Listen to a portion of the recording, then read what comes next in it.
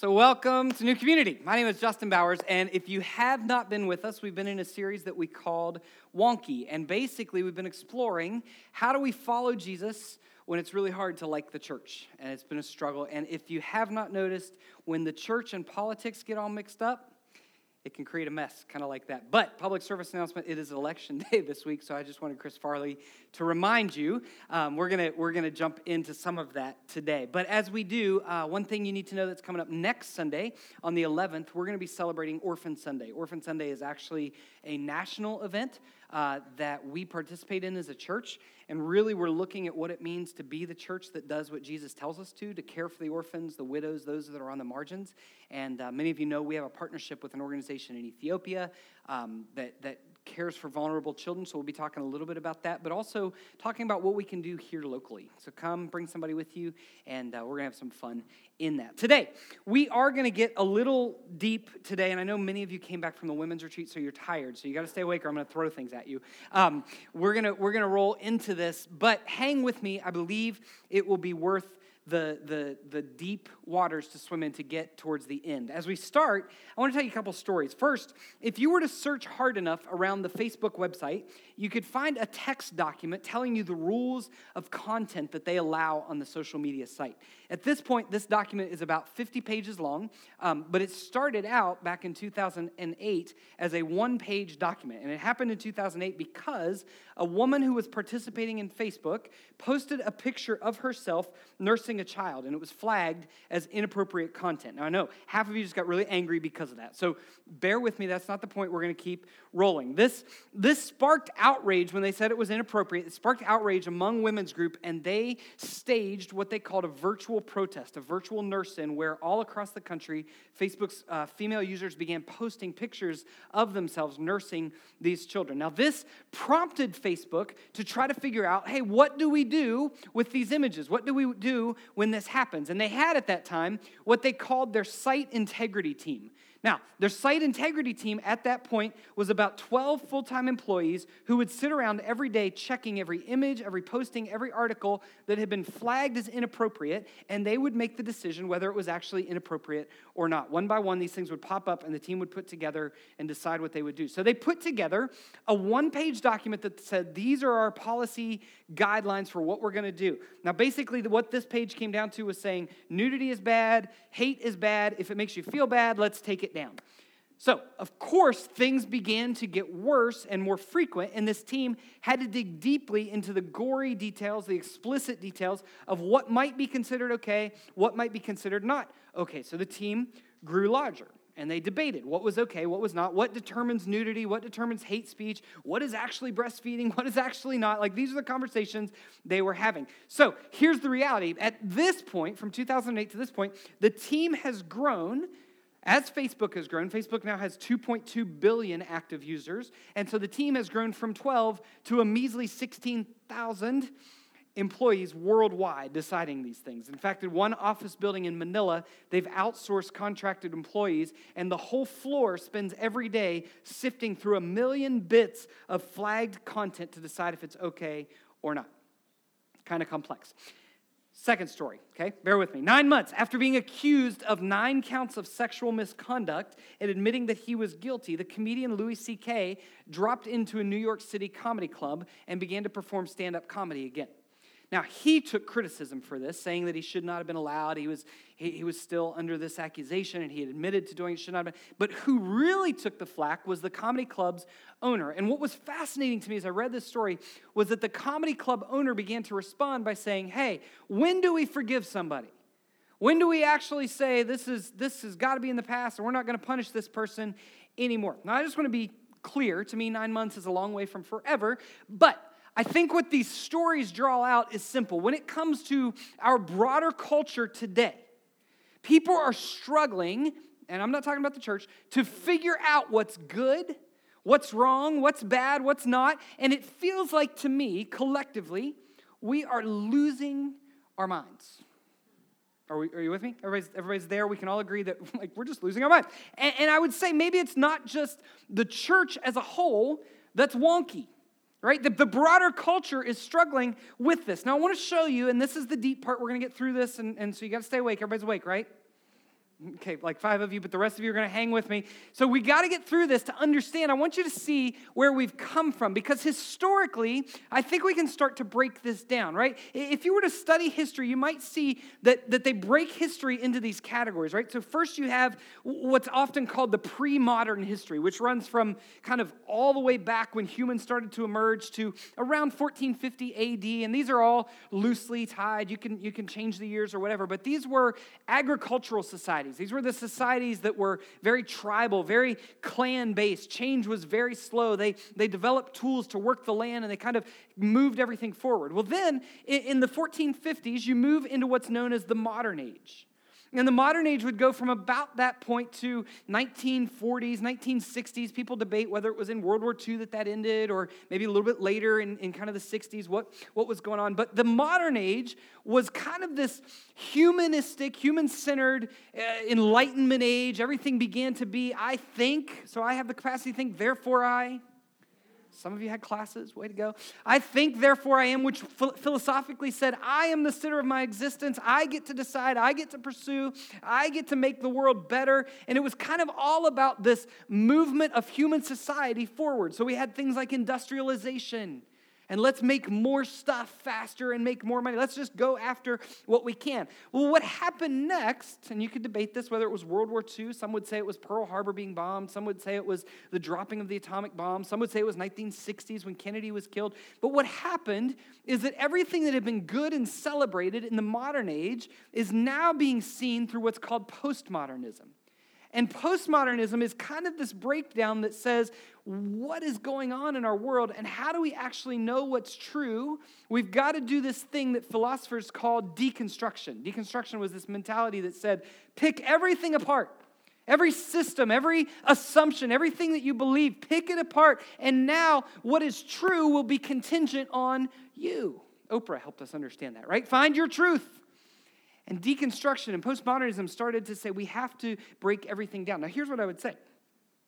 I think by defining our own truths, what postmodernism it has done in many ways, and this has deeply affected the church as well, is we kind of built this rocket ship in the modern age, and then we poked a big hole in the fuel tank with postmodernism by saying, well, we don't really know what's true, and then we said, let's fly to the moon.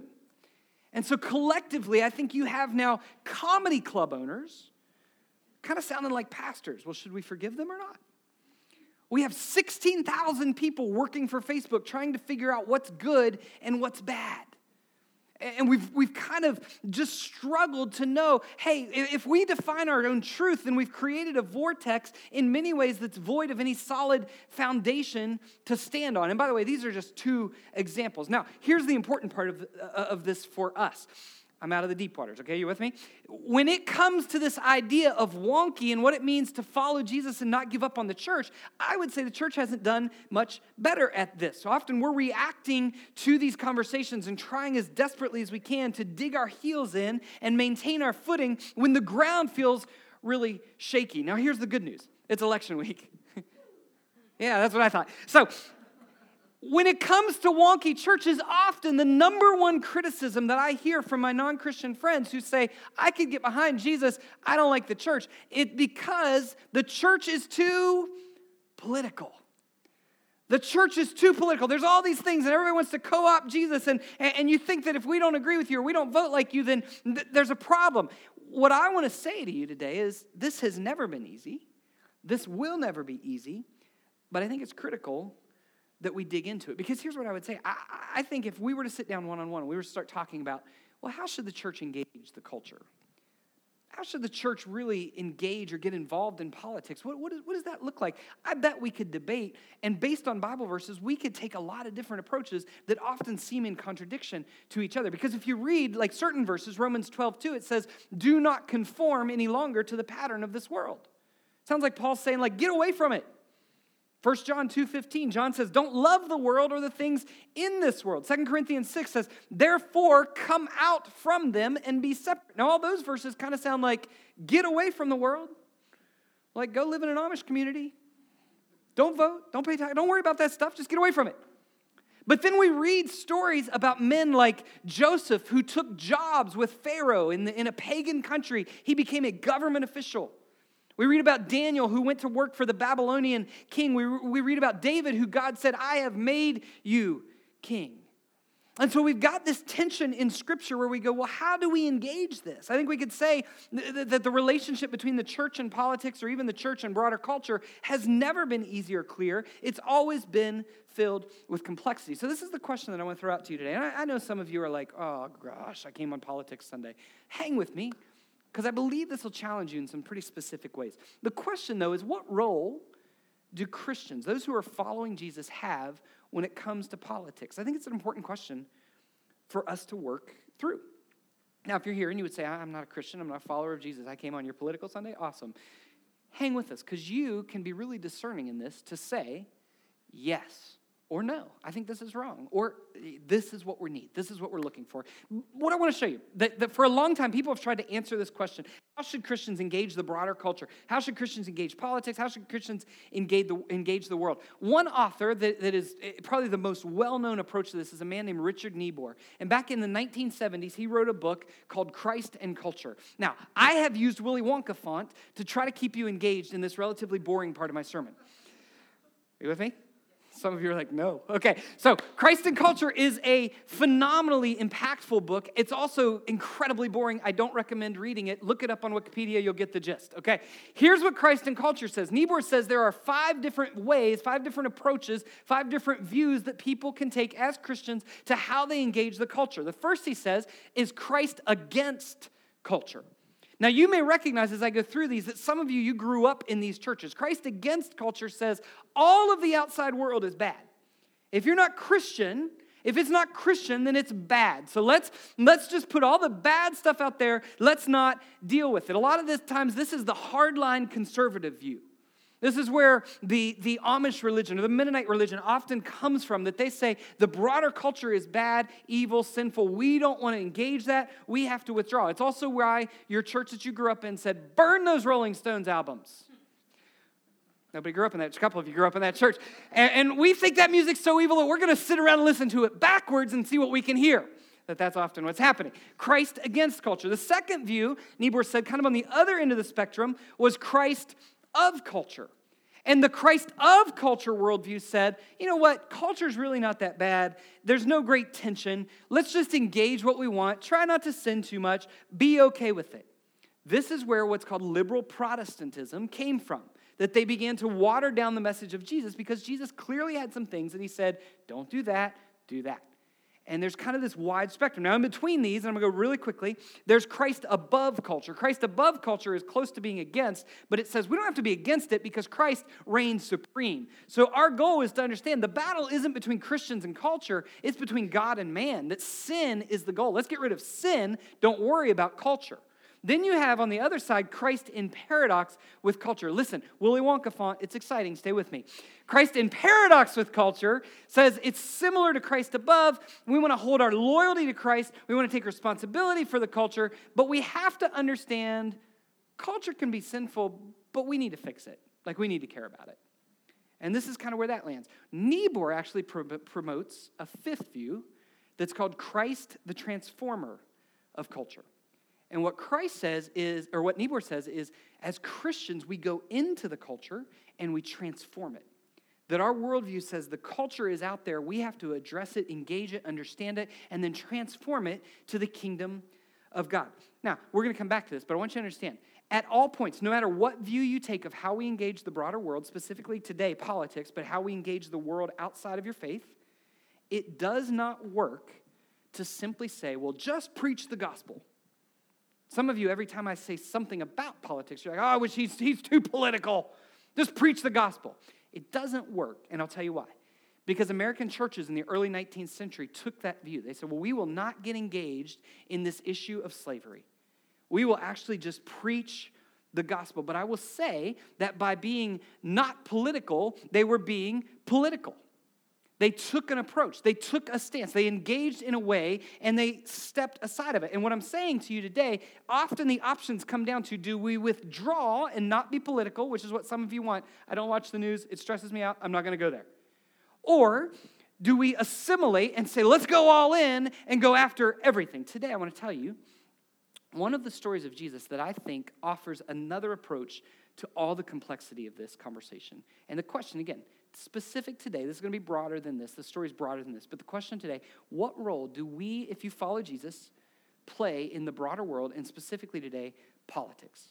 Because you and I both have friends. You and I both know people who say the church is way too political. I want nothing to do with them.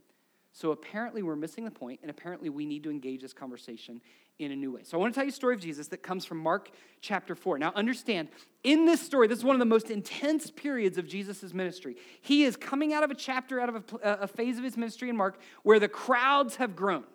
Like he's done miracles and people are like, let's go follow this Jesus guy. Now at the same time, his family has come and heard him preach, and they said, we think he's out of his mind. We think he's losing his mind. And the religious leaders were there, and they said, we don't think he's out of his mind. We just think he's possessed by a demon. So there's a lot going on. There's good in that ministry's growing, and there's stress, and there's burnout. And this is where the story picks up. Mark 4, verse 35. Here's what it says. That day, when evening came, Jesus said to his disciples, let us go over to the other side. So leaving the crowd behind, they took him along just as he was in the boat. There were also other boats with him. So now pause here, because Jesus is telling his disciples, we got a lot going on. Let's get out of this. Let's go cross. And they're going to cross the Sea of Galilee. You know, the Sea of Galilee, for them to cross was about a 10-mile journey.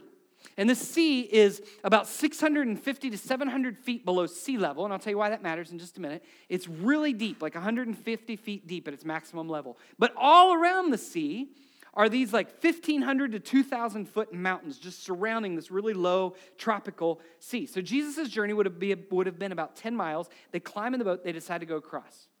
And he says to them, let us go to the other side. So let me just put this out there. When it comes to how we engage the culture around us, how we engage politics, how we engage the broader world, I think the first thing we have to understand is Jesus always, always, always calls us to the other side. I have to think this, that in the midst of this story, where the disciples found themselves was a place of comfort, a place of energy. I think before Jesus said, let's get in the boat, they were like, man, ministry is going great. We got crowds coming. We got people showing up. The religious leaders don't like us. That's kind of what we want, it seems to be. Like, everything's good. Let's go. And don't we love crowds? Don't we love big gatherings, big concerts, big festivals? This is why political rallies are so fun. Like several years ago, somebody gave me a ticket to go hear a president speak at his presidential rally. Now listen, I'm not going to tell you which president it is, because some of you will leave the church, some of you will tell your friends and we'll grow the church. I'm not going to do that. But listen, here's what I know. I loved that event. I didn't necessarily love that president. I liked some of the stuff that he said. I didn't like all the stuff that he said, but I loved that event. The energy of thousands of people gathered who look at each other and go, I trust you. I like you. You like me. We all agree. Everything's good. That's a fun event. Crowds are super fun. And in this passage, I think Jesus I think his disciples would have been like, hey, you want to throw a rally? Let's get more crowds. Crowds draw crowds. But I think what Jesus does is he's aware enough to say, don't ever get too comfortable with the crowds. And you know why? Because crowds easily become mobs. All it takes is a few pitchforks and a lantern. Like, that's all they need for a crowd to become a mob. See, crowds are fickle. They shift in a heartbeat. Some of you can't wait till Black Friday. Black Friday terrifies me. Because there are people who show up to stores enjoying standing outside with each other and then ready to punch each other out because they didn't get the newest fidget spinner. Crowds lose their minds, right? And Jesus knows this. This is how I think he's wise enough, aware enough, in tune with God enough to always call us to say, we've got to get outside the crowd. So when it comes to those who follow Christ and engage politics, I think it's important to understand we need to be really cautious, really deeply aware of herd mentality. Because you know what? Both, maybe all political parties go to church. All political parties go to church. All of them sit in this church. All of them follow Jesus and have different opinions. So if you're convinced in your politics that Jesus is only behind your crowd, you need to get to the other side. You need to be called out of that to something that maybe is new for you. Those who argue over politics, understand this, don't love their country more than everybody else. There's something there. I think the danger of the crowd that Jesus is aware of is that a crowd can convince you that everything you think is correct. And it may not be. Thinking your party's platform is unflawed is a mistake. And you know what that means? That means complexity is okay. One writer I read this week said, while believers can register under a party affiliation and be active in politics, they should not identify the Christian church or faith with a political party as the only Christian one. What that implies is that to be a Christian means you have to be, think, act, live, say, speak a certain way. And most political positions, I'm just going to say this for you, most political positions are not matters of biblical command, but of practical wisdom. Some of them are. Some political issues are very biblically based. When it comes to racism, when it comes to caring for the poor, defending the oppressed, caring for the immigrant, that's biblical. But how we do that, which is what policy comes down to, is debatable. And it's important for us to understand that. It's important for us to realize sometimes we need to step out of the crowd, to step away from the noise, to step back from the chaos and get away. And you go, well, how do I do that? Where are my crowds? I don't have any crowds around. I feel like I'm the only one who sees where this country's headed. Are you with me? Some of you need to turn off social media because that's your crowd. That's your crowd. Do you know that I hope most of you know this, social media works on algorithms, so when you click something, it shows you more of what you clicked. It gives you more, and you start to go, oh, look, I'm right. There's more. My whole feed is telling me that I'm right. My whole feed agrees with me, and I just keep clicking it, and I keep getting, look how right I am. Even if I'm left, I'm right. The problem is the person who thinks differently than you is clicking other things, and they're seeing more of the same. And so we all are convinced absolutely that we're right, and they're wrong, and whoever they are, they're wrong, and they're just ignorant. Why don't they realize? We need to get away from the crowd. News media crowds. Right? They try to convince us, every guest looks, thinks, speaks alike. Turn it off because those outlets only want your ratings and your money. So of course they're going to tell you that what you think is right.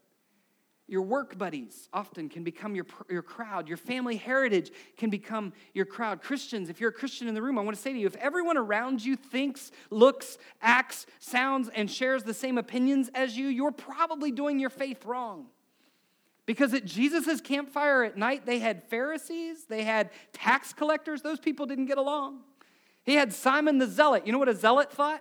If we just kill the government authorities, everything's going to be okay. I'm glad we don't have that political party today. I mean, we do, but not as public, maybe. But can you imagine that? They're sitting at the campfire, and Jesus is like, Simon, put the knife away. Like, don't kill the tax collector. That's kind of the way that it functioned. See, Jesus is always about what's happening outside the crowd. Look at the next part of this story. So they hop in the boat, they're crossing the water. There's other boats with them. This is what it says. A furious squall came up, and the waves broke over the boat so that it was nearly swamped. Now, I don't know if you're like me, but think about this. Vocationally, most of Jesus' disciples, what was their vocation before he called them? Yeah, they were fishermen. How did they not know the storm was coming? Like, that's what I think when I read that. How did they miss this? Oh, it looks good up there. Let's go. Here's what I found out. Over the Sea of Galilee, there were these east winds that would come firing down out of the mountains from those 2,000-foot peaks called Sharkaya winds. They were east winds, and they would fire down, and the cold temperature of the mountain would hit the warm tropical climate of the 600 feet below sea level lake, and they would create these storms out of nowhere, sometimes with 60-mile-per-hour winds. These disciples had no idea. And you go, well, how does that relate to politics? Let's see what you do here. Have you noticed when it comes to the political discourse in our country right now that there's a whole lot of fury? Have you noticed there's a whole lot of anger, a whole lot of division? Like, I don't need to tell you that. It is all over the place. And I want us to see in the midst of this story how Jesus responds, because I think it gives us something and a way of moving forward in our response. Look at verse 38. Jesus was in the stern of the boat. Now, where's the stern? Pop quiz, participation. Huh? The back. You were in the first service. You cheated. Jesus was in the stern, sleeping on, now check, this is my favorite part, on a, participate, come on, cushion. Jesus got in the boat and he was like, wait, I got to grab my cushion. I love that. He's sleeping on a cushion. The disciples had to wake him and said to him, teacher, don't you care if we drown? He got up. I think he was like, what are you waiting for? He got up, he rebuked the wind. He said to the waves, quiet, be still. Then the wind died down and it was completely calm. Now, there are several parts of this story that I'm like, this is fascinating to me that he would calm a storm, that there are these storms that show up that the fishermen didn't know about, that all this is going on. But the most fascinating thing to me is that Jesus took a cushion in the boat. It's like those airline pillows, right? That I can't sleep on those, and some of you can, and I don't know how you do it. I wish I was you, but he takes a cushion, he lays down. And I thought, why does he do that? So I wrote a theology of the cushion this week. There's 2 theological points that I'd like to make from Jesus's cushion. Are you with me? Here's the first one. Jesus was human. He took a cushion because, wait for it, he was tired. He was worn out. See, in our churches, we claim this. We say Jesus was fully God and fully human, but oftentimes we miss the point that he was fully human. He was tired and worn out. He'd gone through some junk and some accusations and some stress. And here in this boat, as he's going on a 10-mile journey, he's resting. He's resting. He stepped away from the crowds. He stepped out of the world. And he says, it is time for me to unwind, and it's time for me to rest. And friends, you need to hear this about all of your life, but I think especially today about the political part of your life. Sometimes it's okay to rest. It's necessary to rest. It's critical for your sanity and your emotions and your spirituality and every part of you to rest, because the storm will get more furious when you forget how to rest. And our culture has forgotten how to rest. We've lost it. We're always connected. We're always informed. We're always on. We've got that glow coming out of our phone or our iPad or whatever by our bed at night, and it keeps us up every time it dings, and it kills our sleep because we don't know how to rest. And so what we do is we spend Monday through Friday going, I got to survive. I got to get through the next day so that I can get to Saturday and Sunday and just rest. I'm going to die if I don't rest. Instead of the way God set it up that said, rest so you can thrive. Rest so you can work. See, Jesus chose to rest. But here's the second theological point of the cushion. Isn't this good? In his rest, Jesus was choosing. He made a choice to live as a non-anxious presence. See, Jesus chose to be in the back of the boat where he didn't have to be in control. He chose to lay down. He chose to rest because he wanted to be a presence in the life of his disciples that was non-anxious. When the storm hits, it doesn't say Jesus jerked awake and was like, oh my gosh, we're going to die. He doesn't wake up and go, guys, what are we going to do? None of you told me there was a storm. You're freaking fishermen. Why didn't you tell me? No, it says he had to be woken because he was non-anxious. And you know what he does? You know what the non-anxious person in the room does? They set the climate for the rest of the room. They set the climate. They set the tone. He sets the tone for the people in his boat because non-anxious presence is contagious. It's powerful. It's unspoken control and a wisdom that knows this. The storm really isn't that bad. The storm really isn't going to kill us. So for the Christ followers in the room, when it comes to the way we do politics, I would say this to you. Some of you, now hang on, you're going to have to pay attention to this. Some of you need to take a nap to become a nap. You're as confused as the first service was. Some of you need to take a nap to become a non-anxious presence. Some of you, all you know how to be is anxious. All you know how to be is worried, concerned, fearful, angry, divided, ticked off, upset. What are you going to do? What are we going to do? Some of you need to choose to rest from social media, from angry opinions, from even thinking about these political things. And you need to begin to live as a non-anxious presence. I would say it this way, and I'm going to step on about everybody's toes here. Some of you need to stop stirring things up because that's how you love social media. If I can just make somebody upset, it's going to be a good day. I don't even like this article, but I'm going to put it out there because I know I'll get 100 comments. Everybody's going to be angry. Yeah, let's go. Some of you need to stop stirring things up, and some of you need to stop letting yourself be stirred up. You need to choose to be that non-anxious presence. So could I just challenge you practically with this? One, stop being paranoid. Listen, understand this. I love this country. I have friends who are incredible heroes of mine serving in the military. I have so much respect for them because they have made our country great. It is a beautiful place, and I still feel something powerful when that Lee Greenwood song comes on. Are you with me like that? I understand that. But I also hold in tension that right now, I don't see too many political leaders that I look up to or would tell my kids to try to be like, and that makes me sad. That's heartbreaking to me. And I can hold those things in tension and say, you know what? It's going to be okay. I don't have to be paranoid about that. And then the second thing is this. I would challenge you to just practice being a non-anxious presence. And so you say, well, how do I do that? How do I not be anxious? You're telling me not to be anxious. How do I not be anxious? Some of you, I know that's what you're feeling. Maybe we could all just start politically by eliminating this phrase that I hear so often. This is the phrase that is repeated all the time. This is the most important election ever. You with me? I would just love to say to you, it's not. And I'll make the case that actually the most important election ever was Abraham Lincoln, because there was a point that we thought it was okay where you could own humans. That was pretty important. And I think we need to understand this.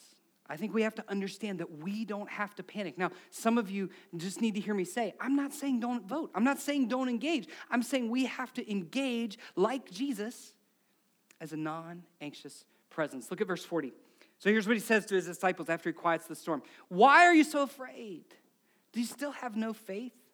They were terrified, and they asked each other, who is this? Even the wind and the waves obey him. So Jesus says, why are you so afraid? And it tells us they were terrified. I love this tension. Have you ever been in a fight with your spouse or somebody special in your life, and you're getting all fired up, you're getting mad, and they look at you and they're like, you don't have to get mad. Are you, like, does that help? I mean, are you like, oh, thank you. Thank you for telling me that I don't have to get mad right now. You just calmed me down. I feel so much better. We're okay. Doesn't help at all, right? You don't have to get mad. You just made me even more mad. We were at Disney a few years ago. We did the Disney Universal thing. And I remember all day I had to ride those stupid kids rides that were like just utterly boring. And some of you are like, it's Disney, it's magic. No, those were boring. It's a Small World is a terrible ride. And I'm riding these rides, and all day I'm trying to talk my kids into something bigger, something more thrilling. Like, it's going to be okay. No, we're scared, Daddy. Don't be scared. You don't need to be scared. It's going to be okay. So finally, by the end of the day, I get them on this log ride. And I'm not kidding you. The log ride is going. They're starting to enjoy it, and it freezes at the top of the hill. Like, the boat stops looking down this precipice. And my daughter, well, I'm not going to tell you which one, just crumbles. Just like heaving sobs. The rest of the boat is like, we're going to die, just because she's crying. And I'm like, no, it's okay. And I look at her, I'm like, you don't have to be scared. She's like, yes, I do. And I'm going, no, you don't. I'm trying to explain everything, and it's not helping at all. But you know what? What if in that moment I stood up in that this is what I thought about this week. When I stood up in that log ride and I was like, quiet, be still. And that hill just went zoop. And it was just like a nice leisurely stroll singing It's a Small World. Like, wouldn't that have been awesome? Because if I could have done that, then she would have believed what I said to her about don't be afraid. I would want her to know the same thing that Jesus wanted his disciples to know, that I don't function by your rules. I don't function by your storms. I'm outside of those things, that this storm looks terrifying to you, but you need to understand I can make it go away with just a simple word. See, I think sometimes we're terrified of the storms in our world, whether it's politically, whether it's emotionally, relationally, because we've forgotten that we stand beside the one who created the sun that will eventually break through the clouds and end those storms. See, Jesus is the only one who gives us permission to say the whole system isn't worth the stress. It's not worth it. See, when it comes to the political climate right now, I said this, many of us are losing our minds. We're losing our minds. Some of you, maybe many of you, are convinced that if elections don't go the way you think they should, no matter which side of the aisle you're on, or if you're in the middle of the aisle throwing a temper tantrum, you think that you're just not going to make it. It's going to be the end of everything. And what I think we need to hear as followers of Jesus is that Jesus isn't bound by our storms. He's not afraid. Here's what that means for Christians at the intersection of politics. We are always called to intersect the broader culture with this simple thing called hope. Hope. There's a great theologian I read this week talking about these very things, and he said that for the church, the problem isn't that we're messing up the way we do politics in the present, but rather we're missing how we should perceive the world in the future with hope. He said this, the problem with the Christian political imagination today is not simply that it is predictably partisan, but that it has given up its hope to the here and now. He says we are all functional utopians who over-expect from the present. What he's saying, we think everything should be perfect the way we want it to be. And we under-expect God's sovereign grace. But the kingdom of God is something we await, not create. We won't legislate our way to the coming of Christ. What he's reminding us of is this reality that with those who follow Jesus, there is an ever-present hope that says the world will never be as it should be until Christ is where he should be, the collision of heaven and earth, when all things are made new, all things are made right, and we don't need political systems because we have a king of the universe. And that's what the Christian is to hope for. See, if you're a Christ follower, that's the calling to live consistently with hope. And hope is always ongoing, but it's also not fully present until Christ returns. See, I want to give you this, and I don't have time to cover both of these, but you would say, how do we do this? What is the calling of Christians? There's a couple things that are very clear. 1 Timothy 2 says this, I urge then, first of all, that petitions, prayers, intercession, and thanksgiving be made for all people, for all people. And then he says, for kings and all those in authority, that we may live peaceful and quiet lives in all godliness and holiness. So we should be praying. And then he says, for everyone, but for kings and those in authority that you voted for that you like and feel good about. No, he says, for all those in authority, you should be praying for the ones that you can't stand, for the ones that you think are leading us to certain destruction, for the ones that you didn't vote for, and for the ones that you did. For all people, we should be praying. We should be lifting them up because Romans 13 goes on. I don't have time to cover this, but he says that God has established the authorities. Now, we may not understand it. We may not understand why God has allowed or will allow or does allow certain authorities to be in place, but God has allowed that. And so as Christians, we are to pray for them. Can I challenge you? Can you spend as much time praying for your leaders as you do publicly criticizing them? Some of you wouldn't be allowed to talk. We need to understand this. 7 verses. I don't have time to go through this. Let's go back to the beginning of this conversation. I want to show you this chart again. This is where we're going to wrap up. Willy Wonka font. When it comes to these 5 views, is there a way to really approach this idea of the church and politics, or even the church and the broader culture? See, these 5 options are difficult, and they often leave us with no answers. So what does Jesus show us in this story? I want to go back to one verse, and then we're going to be done. This is what it says in verse 36. Leaving the crowd behind, they took him along. They took Jesus along just as he was in the boat, in their boat. But then there's this phrase that I'd never seen before this week. There were also other boats with him. Now, I read this week, and we were talking about it with friends, and I was like, why are there other boats? What's going on? What are the other boats? What must they have experienced? Somebody was like, well, did Jesus' boat have the storm, and they didn't have the storm? Like, what was that? And I thought, no, like the storm was over the whole sea. Everybody felt the storm, but the ones in the other boats didn't have the experience with Jesus. All they knew was that there was a storm that was going to kill them, and then all of a sudden, everything was good and quiet. And so what do they do with that? I'm fascinated by that idea. And you know what? I think that Jesus' boat couldn't explain it. I think they probably were far enough away that they couldn't have said, hey, it's okay. Jesus said, quiet, be still. Now he's back asleep on the cushion. We're all good. I don't think they could say that. But I do think when they got to the other side and those friends in the other boats were panicking, going, we thought we would die. We thought everything was going to kill us. Did you experience that storm? That the disciples were able to tell a story that now created a new culture. That actually said, no, we learned something on that trip. We don't have to function by the rules of the storm. We don't have to worry about Christ being against culture. We don't have to worry about Christ being of culture. We don't have to worry about Christ transforming culture because he is calling us to create a kingdom culture. And they could tell their story in a way that set a new pace, set a new culture. And I think that's the lesson here. We have to stay so close to Jesus that we actually start to create new stories for those who are walking through the storm. You see, the challenge for us today is not how we engage the culture around us, but it should be how can we create the culture of Christ's kingdom. So when it comes to politics, when it comes to the fury we see all around us and the difficulties we have with constant anger and pervasive division and the co-opting of Jesus for ulterior motives, when it comes to a world that seems angrier and more anxious, depressed, and more downtrodden, we have the call as followers of Jesus to create something different, something hopeful in the face of storms, something that rests when life goes nuts, something that proclaims grace in the face of shame and justice in the face of arrogance and self-seeking. This is who we are as the church. And it's time we get back to that because the world has seen enough of the other version. They've seen enough of that.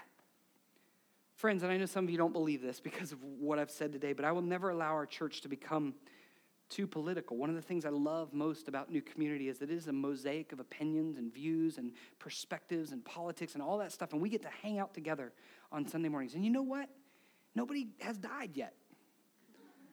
Nobody's killed each other. Like, I love that. But our faith can never become just preaching the gospel without public consequences. We are called to preach the gospel in ways that invite people to the hope of eternal life and the joy of abundant life. Those things are deeply tied together. We are to love our neighbors. And friends, everyone, Jesus says, is your neighbor. Everyone is your neighbor.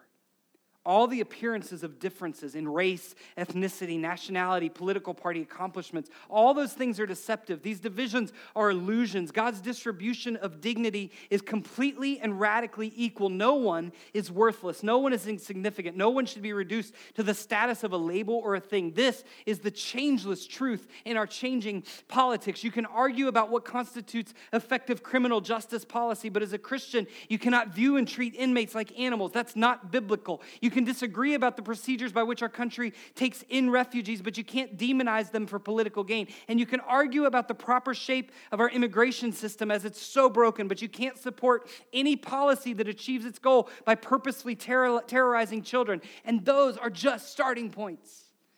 The rest is for you to create, to dream big, because the kingdom of God is real and active, and it is up to you to be lived out in this world. I'm going to invite the band to come. And as they come, we're going to sing one more song that probably is familiar. If you've been here for any length of time, we have sung this song, and it's the song Hosanna. Hosanna in the highest. Now, other than this being a Christian word, we tend to hear this word at Easter. And I want you to understand the story of this word. It comes from the time that Jesus rode this donkey into Jerusalem on the beginning of the week before he would be tortured, before he would be beaten, and before he would be nailed to a cross and crucified. And as he rides into Jerusalem on a donkey, the people of the city come out and they make this cry over him, Hosanna, Hosanna in the highest. Blessed is he who comes in the name of the Lord. And if you've grown up in church around Easter, you've heard this word, Hosanna. But I want you to understand, this was not originally a church word. This was not the word that you said to somebody, how are you doing? And they were like, blessed, I'm blessed. Very Christian-y word. Hosanna was not a church word. Hosanna was a political word. Hosanna was a rallying cry that said, God, save us because the systems of this world can't do it. Hosanna, God, rescue us because the way that we've been oppressed by the empire of Rome, the way that we're getting killed by the religious legalism in Jerusalem, though, God, Hosanna, save us, God. It's the only thing we have to cry is that you are our King, and we need you to do something new and different. And so as we sing this, I don't take this lightly that many of you are walking in a culture right now, and it's nothing but anxiety for you. It's nothing but fear for you. And politically, you don't know what to do. And so today, we're going to declare that together. Hosanna, God save us. But I also don't want to miss the moment that many of you could care less about politics. You just need God to show up in the storm of your life. And you're just going, my life is a mess. I'm a wreck. I've got brokenness, I've got hurt, I've got pain. I can't even get behind caring about politics because the rest of my immediate life is wrecked. See, listen, and I'm going to use that, even that chaos right there. What does God say to us when those things hit our life? What if we find in Jesus the ability to become that non-anxious presence? So it's going to be all right. It's going to be all right. So let's stand together. I'm going to pray for you before we sing. Heavenly Father,